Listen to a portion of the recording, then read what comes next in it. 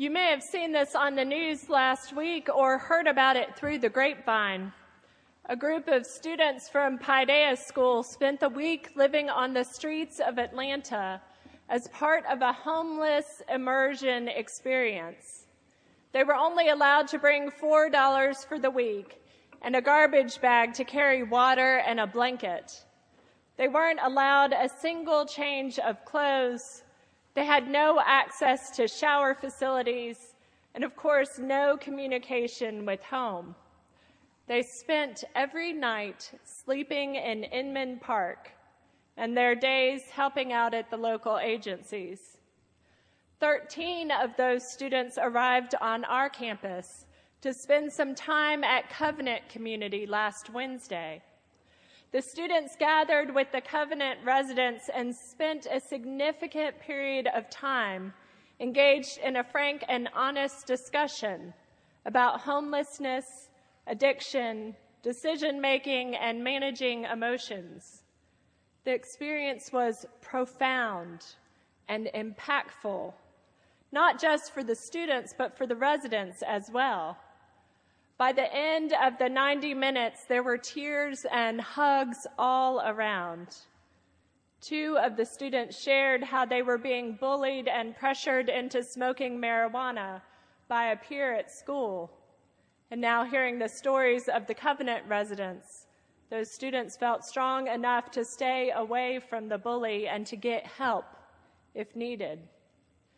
For the kids, this large group conversation combined with their experience of living on the streets of Atlanta served to open their eyes and their hearts. They were more aware of their own judgments of and attitudes toward homeless people. The students were profoundly affected by the stories that the men shared, openly revealing their struggles, their shame, along with their joys and hope. During the course of that conversation, both students and Covenant residents discovered points of overlap in shared experiences, touchstones where they could empathize with one another. This was a fantastic opportunity for the students, but it was also the same for the Covenant residents. They got to experience some of the unintentional benefits that come with doing service work. They discovered increased confidence, self-esteem, and a sense of personal fulfillment. God's hand was at work in that shared time together. These opportunities are available to all of us. The residents of Covenant are visible here on the campus, serving as additional security on Sunday mornings. Stop and get to know one of them. These men know what it is to live on the streets, to battle addiction, to sell their body and compromise themselves to feed that addiction. They know what it is to be treated like a disease, like a leper, to be discounted, to have no one even look you in the eye and recognize your existence. As a homeless person, you never feel like you are even seen. Your identity is lost and becomes secondary. People see you not as Elizabeth, but as a faceless, nameless representative of the social issue of homelessness.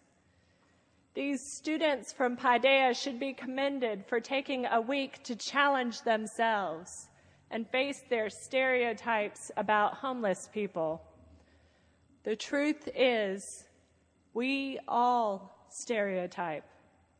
When we are not at our best, we from time to time will make assumptions about a particular group of people.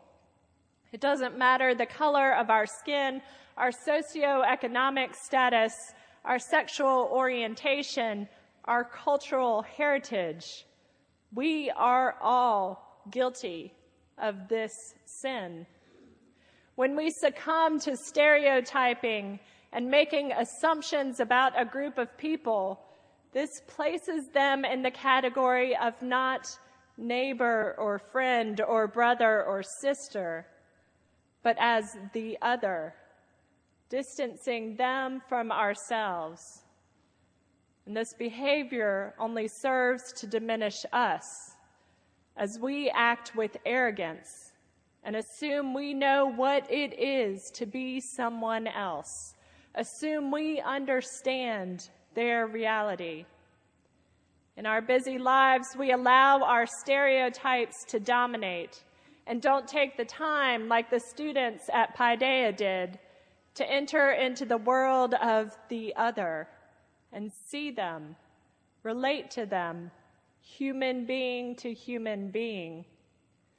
But this fear, this lack of effort to relate, this distancing reflects poorly on us. It means that we act without grace, and we have closed ourselves off from the opportunity to experience God at work through us. Jesus prays for his disciples, "All mine are yours, and yours are mine, and I have been glorified in them. Holy Father, protect them, so that they may be one as we are one. God is glorified through us, through what we do and say. And so Jesus prays that we will be perfectly of one heart. I'm not convinced that Jesus expects all his followers will think the same way about things. But Jesus does expect us to be intentional, to be prayerful in our words and actions. If we are prayerful, mindful, and remember that our lives flow from the gift of God's love for us, then our words and actions will reflect the gratitude we feel for God's unconditional love. And if God loves us, broken, sinful, imperfect, and bumbling as we are, then God certainly loves the homeless person, the drug addict, the migrant worker, the social activist, the lawyers. Whoever that other is for you, remember that God loves them unconditionally also. We are one in God's love for us, and that makes us all inextricably connected. And so living into the fullness of our faith means we must venture outside of our own comfort zone and strive to live into the call to be of one heart. I invite you to spend some time in self-reflection and identify where your stereotypes and your discrimination lies. Name who the other is for you. I bet it won't take you very long to figure out. And then find the courage to stretch yourself, reach out, and get to know that other. Walk around in someone else's shoes and feel what it is like to be them. But even more importantly, take the time to listen and hear from their perspective what their reality is, where their struggles and pain lie, and what gives them joy and hope. This morning at the 9 o'clock service, we commissioned the Journey to Adulthood pilgrims for their pilgrimage to Ireland. They're going off to seek God in Ireland and to be open to God's hand at work in them. In the commissioning prayers, we charged them to reflect the love of Christ in all that they do. And so, as part of their pilgrimage, they will be encouraged each day to get to know someone new, someone outside of the group, someone they encounter on the journey, and take the time to be present with them, journey together for a while, and share stories. These J2A pilgrims are taking up this practice as part of their spiritual discipline. We could easily take on this practice ourselves. I would bet that there are countless opportunities throughout our normal days that we can stretch ourselves beyond our comfort zones and interact in a meaningful way with someone different from ourselves.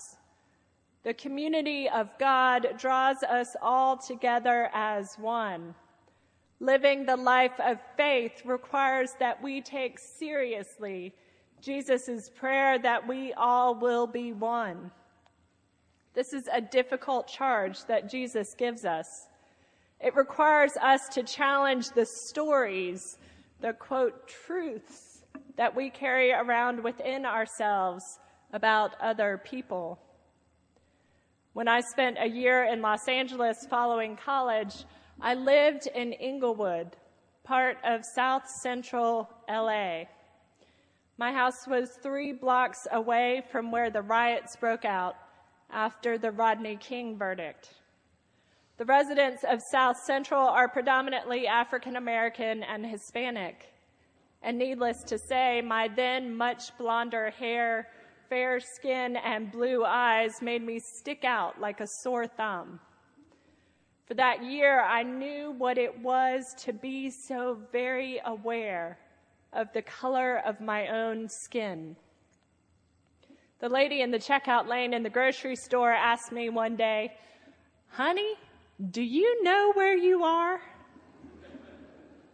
I smiled and said, "Yes, ma'am, I live just down the street." I lived and breathed and worked in South Central, and that experience has forever changed me. There was not one single day that I was not aware of the color of my skin, and there were many moments when I felt like I did not belong, like a fish out of water. But because of that year, I now move in the world in a different way, probably with a little less judgment. I share all of this not to imply that I am perfect, far from it. I still have other prejudices and demons to wrestle down. But I share this because it is important spiritual work that we all must do. If we are to transform our world, we must find the courage to face the rhetoric we carry within ourselves, the prejudices that build up walls and keeps us from relating one to another. Because when we begin to break down these walls that separate us and recognize that we are inextricably connected to one another, then we can see the kingdom of God breaking in right in front of our eyes, and we get a glimpse of that heavenly banquet.